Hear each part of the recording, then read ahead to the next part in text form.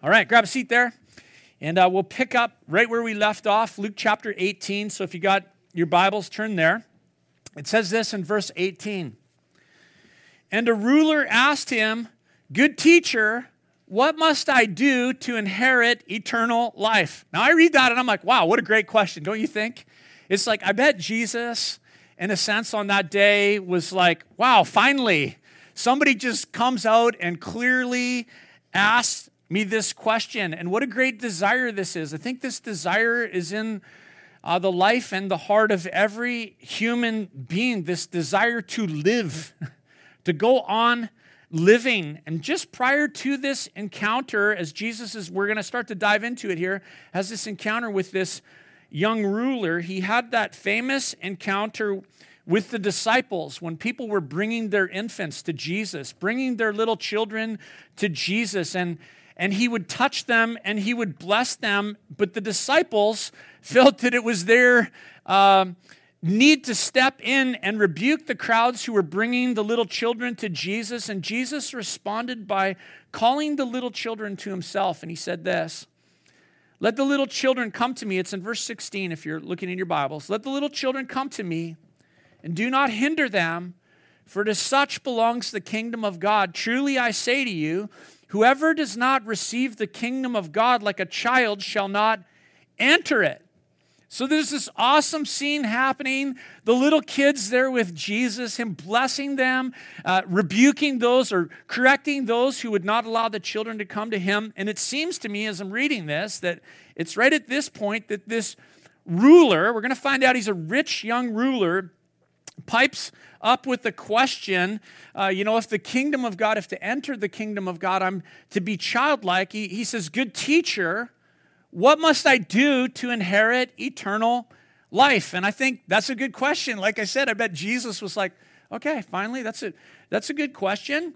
Earlier in this chapter, I want to just back you up because we had a good time in the early part of Luke 18 with Blake last week and just the things we were being encouraged from the scripture. And I want to back us up because Luke recounts to us a parable that Jesus told. And it was a parable that Jesus told to some people who were trusting in themselves that they were righteous. So let's just back this up and check it out for a second, and then we'll move forward. So look in your Bibles with me at verse 9, chapter 18.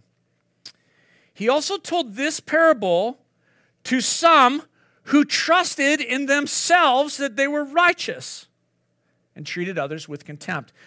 Just for me, I'm an underliner in my Bible. I think that should be underlined right there. Who trusted in themselves that they were righteous. One of the things one of the ways that will manifest itself in your life is that you will treat others with contempt. Now let's read on, verse 10. "Two men went up into the temple to pray, one a Pharisee and the other a tax collector. The Pharisee, standing by himself, prayed thus, 'God, I thank you that I'm not like other men, extortioners, unjust, adulterers, or even like this tax collector. I fast twice a week. I give tithes of all that I get.' But the tax collector, standing far off, would not even lift his eyes to heaven, but beat his breast, saying, 'God, be merciful to me, a sinner.'" And verse 14 should be underlined. "I tell you this man went down to his house justified rather than the other. For everyone who exalts himself will be humbled, but the one who humbles himself will be exalted." So Jesus tells this parable of these two men, the Pharisee and the tax collector, and he says this, it's the tax collector who left justified from the house of God. Justified means to be pronounced righteous, that he was declared righteous. Now, what's amazing is the tax collector is standing there before God praying, and he knows this. He knows that he's not righteous. By the actions of his life, he knows that he's not righteous. He knows that he's a sinner. He knows that he's fallen short of the glory of God.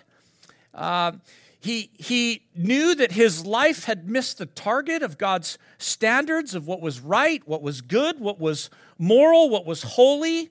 He knew that God is a righteous judge who condemns the guilty.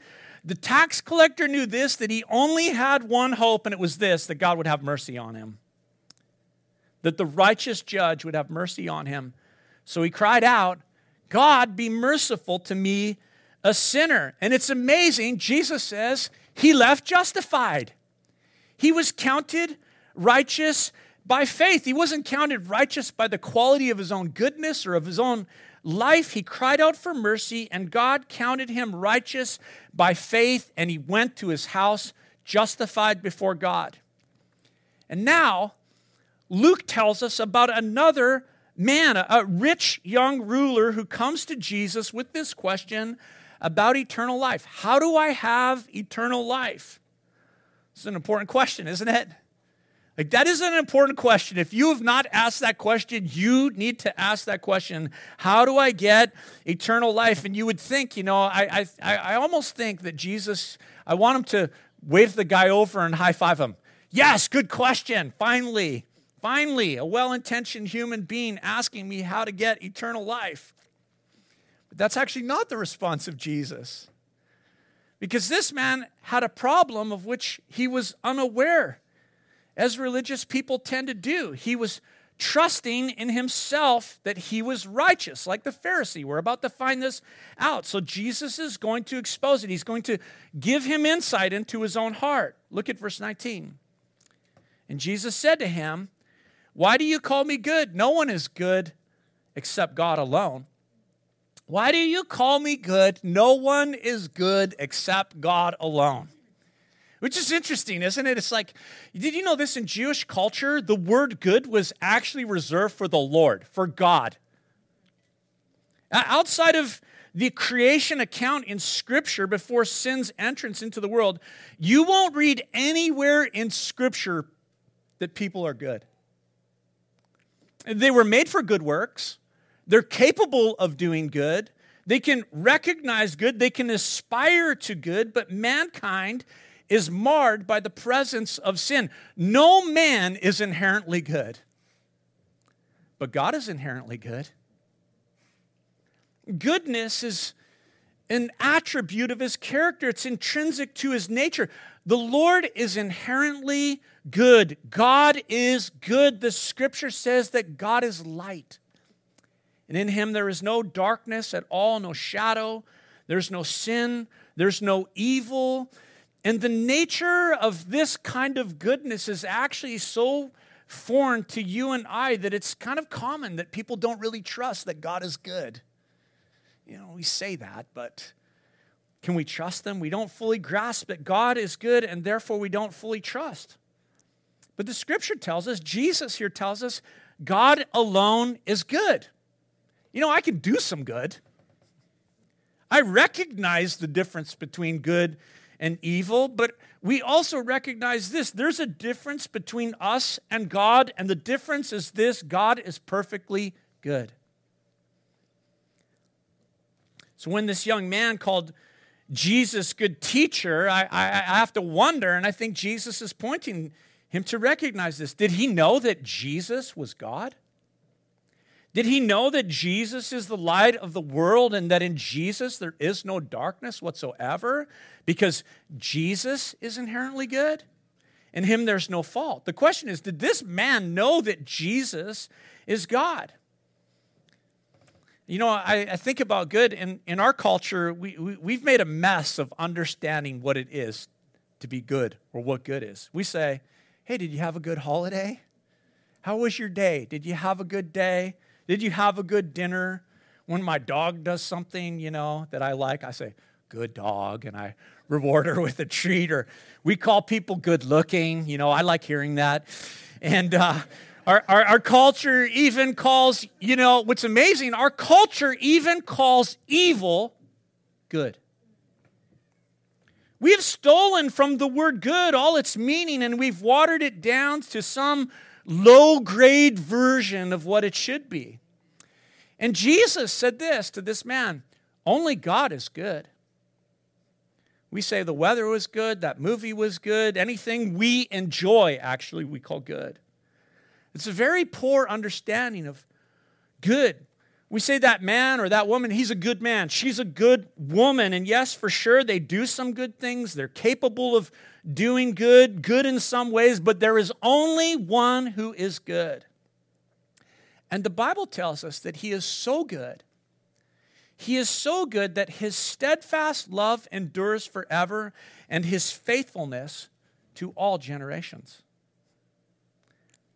And so did this young ruler know what he was saying to Jesus? Was he like the tax collector crying out, saying, "Have mercy on me, God, I'm a sinner, a tax collector who went home justified, righteous by faith"? Or was he like the Pharisee who trusted in himself, that he was righteous? So let's read on here, verse 19 again.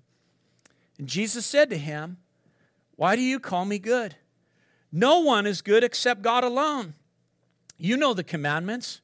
Do not commit adultery. Do not murder. Do not steal. Do not bear false witness. Honor your father and mother." And he said, "All these I have kept from my youth." When Jesus heard this, he said to him, "One thing you still lack. Sell all that you have and distribute to the poor, and you will have treasure in heaven. And come follow me." But when he heard these things, he became very sad, for he was extremely rich. So what we see is to show this man what was in his heart, Jesus actually took him to the law. He took him to the commandments, the 10 commandments. We know this, the commandments, the 10 commandments from the book of Exodus, chapter 20, they direct us in two ways. They give us vertical commands with regards to our relationship towards God, and they give us horizontal commands for our treatment of one another. And Jesus, what's interesting, took this man to the horizontal commands. He said, well, let's just do a little bit of a reality check here and consider your relationship to other people. And although there's 6 of them, Jesus just rattled off 5. He left one out. He mentioned the commands of murder and adultery and stealing and false witness and honoring your parents. On the surface, just by the outward nature of these commands, this young ruler responded to Jesus. He said, "From my youth, I've obeyed these things." The one command that Jesus left out on those horizontal relationships is, "Thou shalt not covet." That's a command that's not about outward actions. It's a command that gets to inward attitudes. It's a command that gets below the surface of the physical into the heart. It's actually a command that can pin every single human being to the mat before God. Thou shalt not covet. Jesus left it out because, the master teacher, he knew this man was rich, extremely rich. He was wealthy. He had lots of money. So when the young man claimed innocence in breaking of the commands to expose the reality of his heart, that no one is good but God alone, Jesus said to him, "One thing you still lack. Sell all that you have and distribute to the poor, and you will have treasure in heaven, and come follow me." Jesus asked a covetous person to do what he could never do. Give it all away. Let's be clear here for a second. Nobody gets eternal life by giving away all their possessions. We know that, right? By giving all their wealth to the poor. There is a promise here. Jesus says to him, you'll have treasure in heaven. Yeah. He tells us elsewhere, as we've seen in Luke, use worldly riches to, grow the kingdom. But eternal life comes from knowing Jesus. Eternal life comes from following Jesus. And Jesus had exposed what was in this young man's heart. He didn't believe that Jesus was God. He wasn't able to live up to the demands of the law. Though he trusted in his own righteousness, at the demands of the law, his covetous heart was exposed. And he became really sad. Really sad. And went away. Extremely wealthy, but he went away. I don't know, got in his luxury car, drove off to have some filet mignon and whatever. But he was sad. And Jesus, verse 24, Jesus, seeing that he had become sad, said, "How difficult it is for those who have wealth to enter the kingdom of God. For it is easier for a camel to go through the eye of a needle than for a rich person to enter the kingdom of God." Jesus said this, and I think this is important for us in our culture. He says, wealth is a great obstacle to the kingdom. Wealth is an obstacle for a man or woman to recognize their need. It's difficult, Jesus said, for a rich person to enter the kingdom of God. That's why elsewhere he says this, actually. Blessed are the poor in spirit, for theirs is the kingdom of heaven. You know, I think about this idea of wealth being an obstacle, physical wealth. I also think this, besides physical wealth, it's a dangerous thing to trust in the false and deceptive riches of your own righteousness. To count your own righteousness as riches in your own account.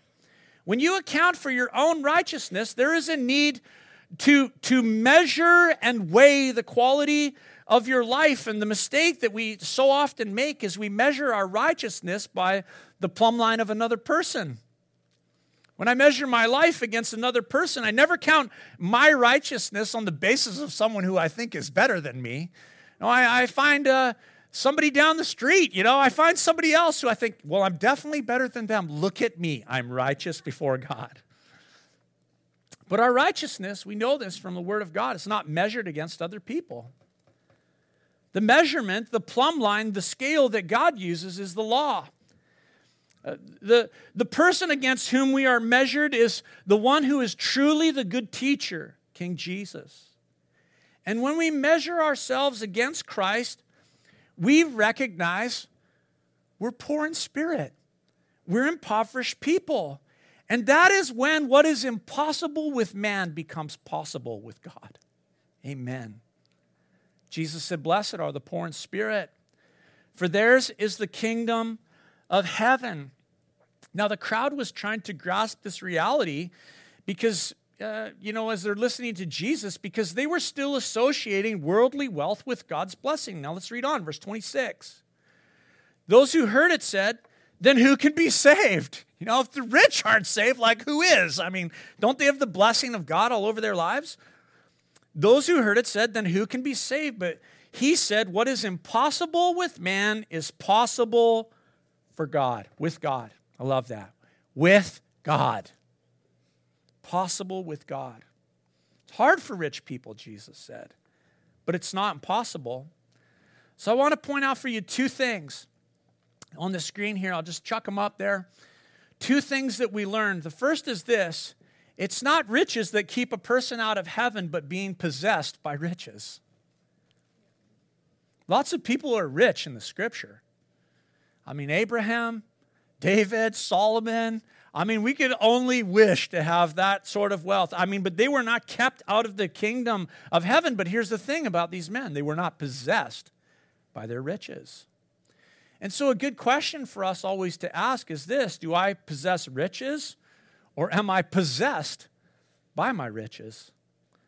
The second thing that I just strikes me from this story is how to account righteousness. Are you counting righteousness as, your righteousness as your riches before God, or do we know the poverty of our spirit? And so that's why I love when we go back to this tax collector in this text who says this: God, be merciful to me, a sinner.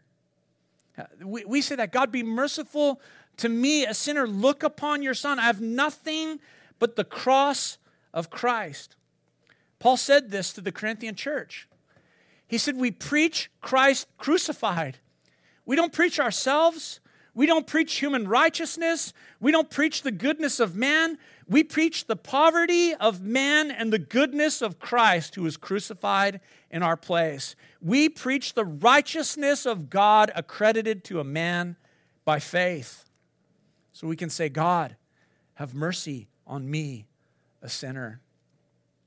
I was in the city the last couple days, and we did turkey dinner yesterday afternoon with our family, and then Eli and I busted out to catch the 7:05 ferry back, and I got kind of like my, Saturday routine for settling and getting ready for a Sunday service, and some of you know I like to go for a walk on Saturday afternoon typically. I'll adjust around what family has going on, but I love to go for a prayer walk, and if the weather's kind of lousy or something like that, then I'll hang out in the house and find a spot to get alone with the Lord. And last night, the house was empty, and so I was like, okay, I've been in the city. I just got to get my heart, again here and ready with the Lord. And so I just laid down on the living room floor and got a blanket there. I didn't go to sleep. I was close, but you know how prayer is.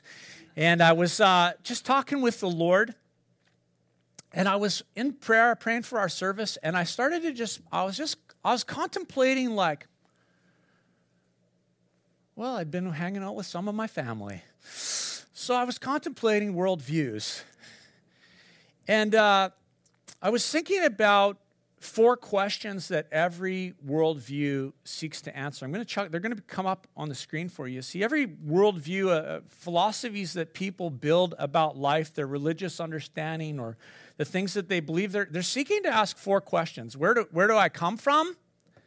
What is wrong with this world? What is the purpose of my existence? And what happens like when I die?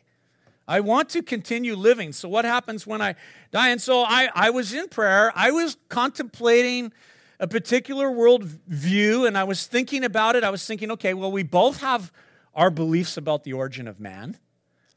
We both recognize something is wrong in this world.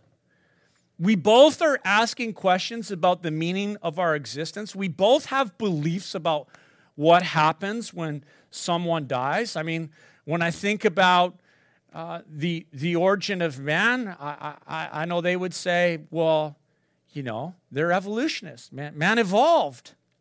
But the Christian worldview believes in a God who is good and who made this world and who made man in his image. Thinking about what's wrong with this world, I know this. We both recognize something is wrong with this world. The problem they have concluded is humans.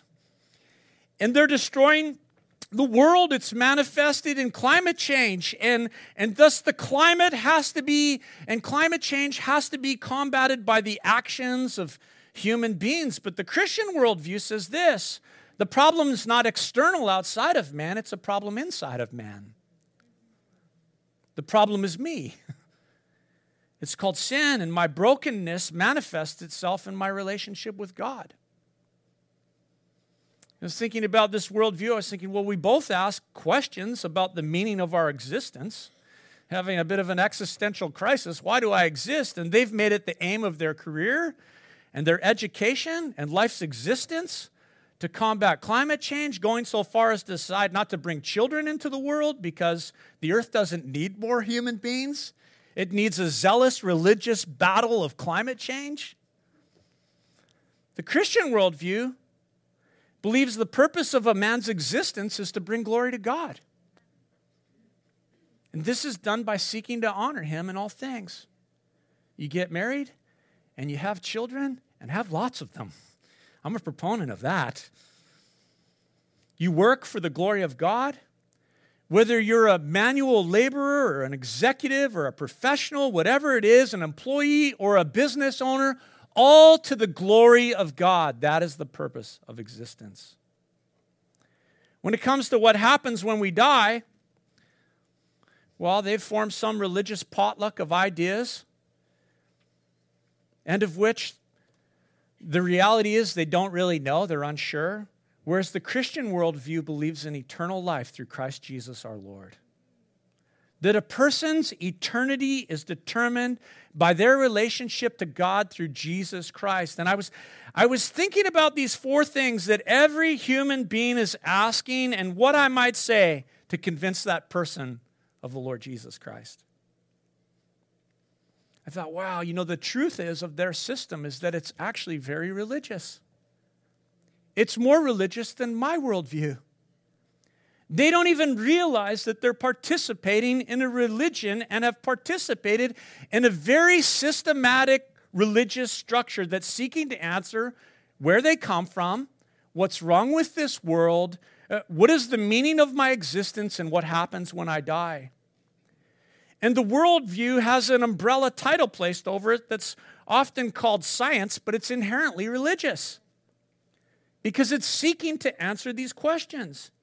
And again, I'm gearing up for church. I'm like playing this through my head. I'm like, oh man, I should be like praying on the text and stuff. And in my head, I told this person these things, and I said to them, whether you recognize it or not, you're more religious than I am. The difference is you're doing all these things to weigh your righteousness in light of a broken world, and you're seeking to declare yourself just, but there's another way.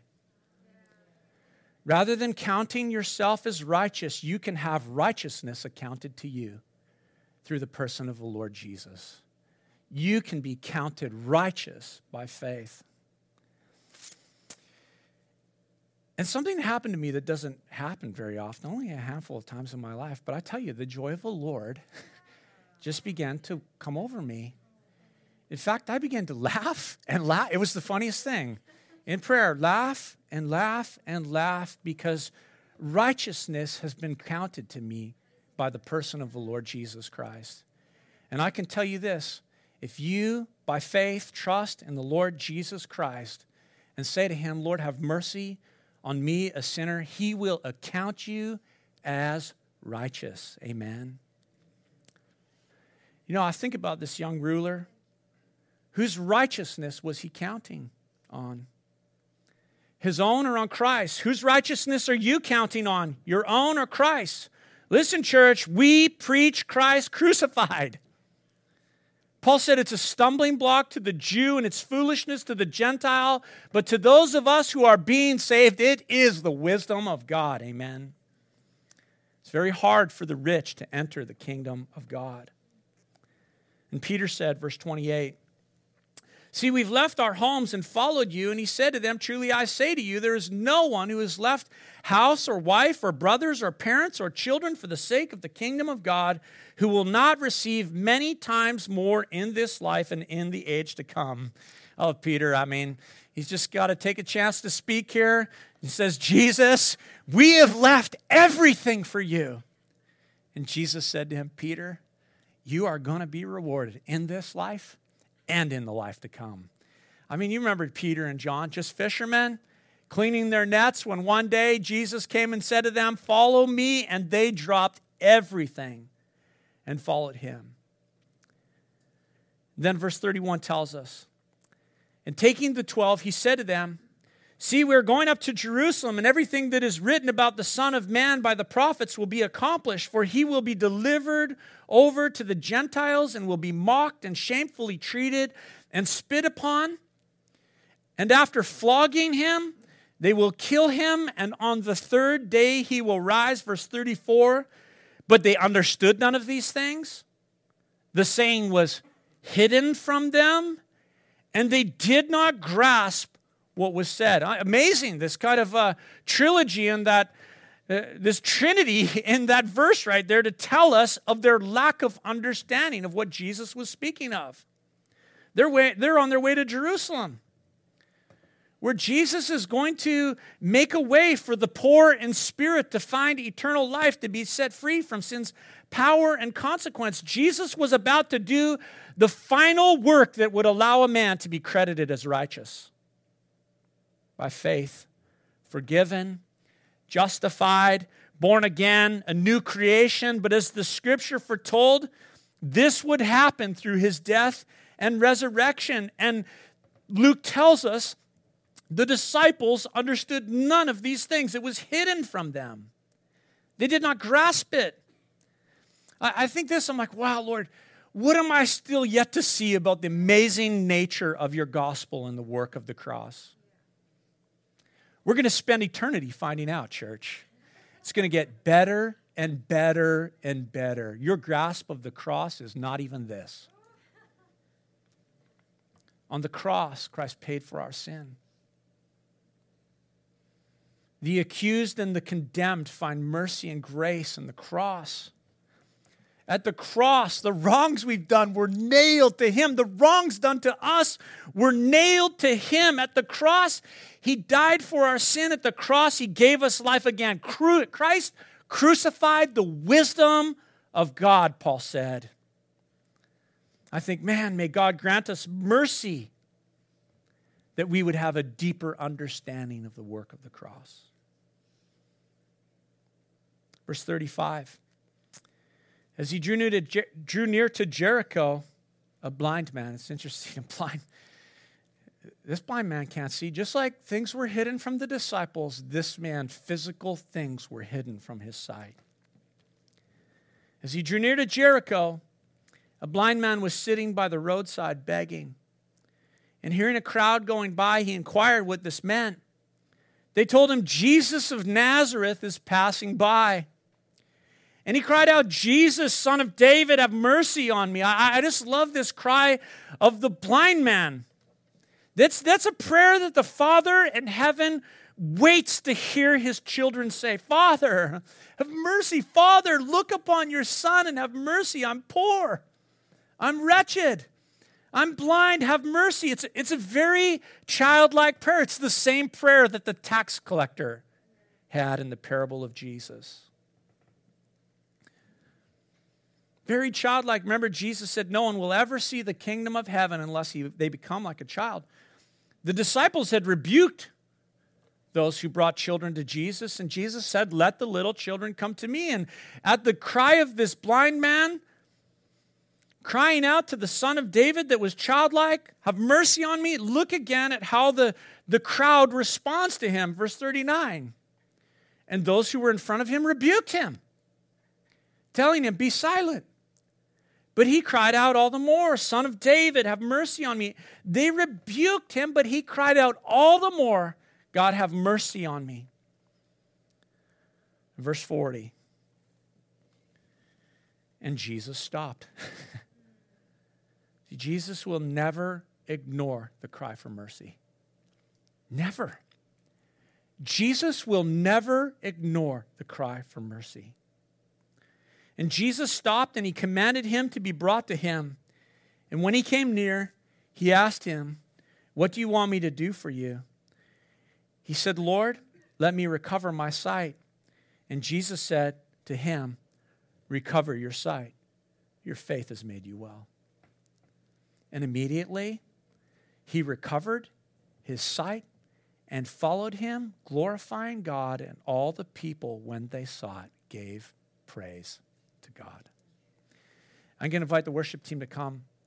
This morning, I'll just give you 3 quick applications from this text. Don't leave me hanging, guys. Sorry, that's a joke from earlier this morning. Blake was saying when he was preaching last week, he called the worship team. They didn't come. And then he was staring at them. I said, come. So I said, don't make me insecure this morning, guys. When I say come. I want to give you 3 applications from the text this morning. The first one is this. Change your language. No one's good but God, church. Stop talking about good weather and good meals. Say it's a beautiful day. Say this is the day the Lord has made. Yes, dinner was delicious. I had a great holiday, and I'm thankful that the Lord allowed me to get away. Change your language so as to reflect that only God is good and that you understand that in your heart. The second thing is this. I want to encourage you. Ask God for a greater understanding and grasp of the cross. It's amazing that the disciples had spent nearly 3 years with Jesus at this time. And maybe you've been walking with Jesus for 3 months or 3 years or 30 years. I'll tell you what, we don't grasp the cross like we're going to. And so ask the Lord in prayer, God, would you give me a greater understanding of the cross? Lord, when I read your word, would you help me to see what was accomplished on the cross? And the third thing is this. Make it your prayer, your life prayer. God, have mercy on me. We don't say that enough. We say about people in situations, God have mercy on his souls. But it's not often enough that the church just says, Lord, individuals say, would you have mercy upon me? I've got nothing unless you have mercy. Would you stand with me this morning? Let's pray.